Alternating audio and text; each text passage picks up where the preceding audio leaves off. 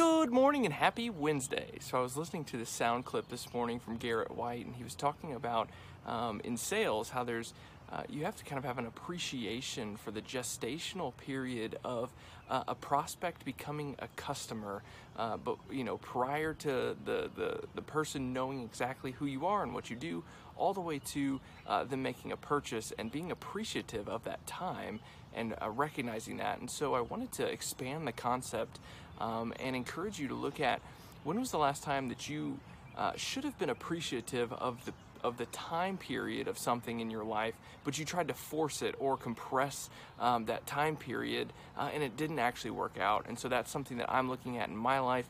Where can I be more patient? Where can I be appreciative of that gestational period of bringing something to light? And so I just wanted to encourage you to look at that in your life. Go out and radiate positivity. Have an awesome Wednesday.